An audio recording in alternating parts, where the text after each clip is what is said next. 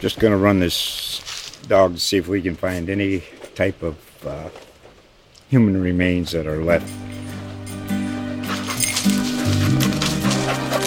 Listen to Where Secrets Go to Die, The Disappearance of Derek Hennigan. From the Detroit Free Press, a new podcast set in the woods of Michigan's Upper Peninsula. Available on Apple, Spotify, Freep.com, or wherever you get your podcasts. The West Eugene MX route did not come cheap. It cost $100 million to finish the route.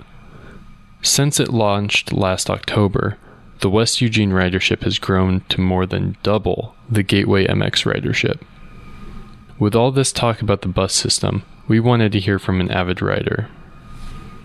My name is Bill Hampton. I live in Eugene. I've lived here for 8 years. I retired here from Minneapolis. My son was in graduate school here, so year after he came here, I just followed him out.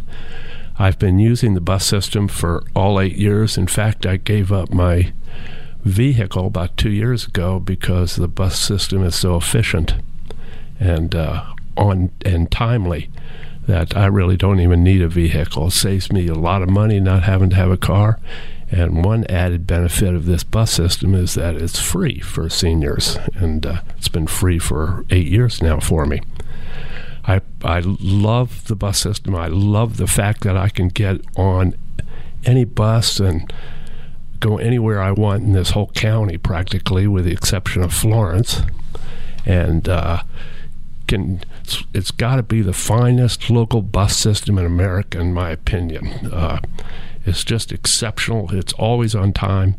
I like this added feature of the MX going out west to Target and Walmart to the western edge of town here. Every 10 minutes, I know there's a bus going that way if I need to go that way. Where's the furthest you've explored on the bus system? The 91 goes out to the ranger station about 65 miles east of town. I'd recommend it for anybody. Just spend an afternoon. Get on it at 2:20 in the afternoon. You're back in town at 5:15. And it's just a very pleasant, air-conditioned 3 hours.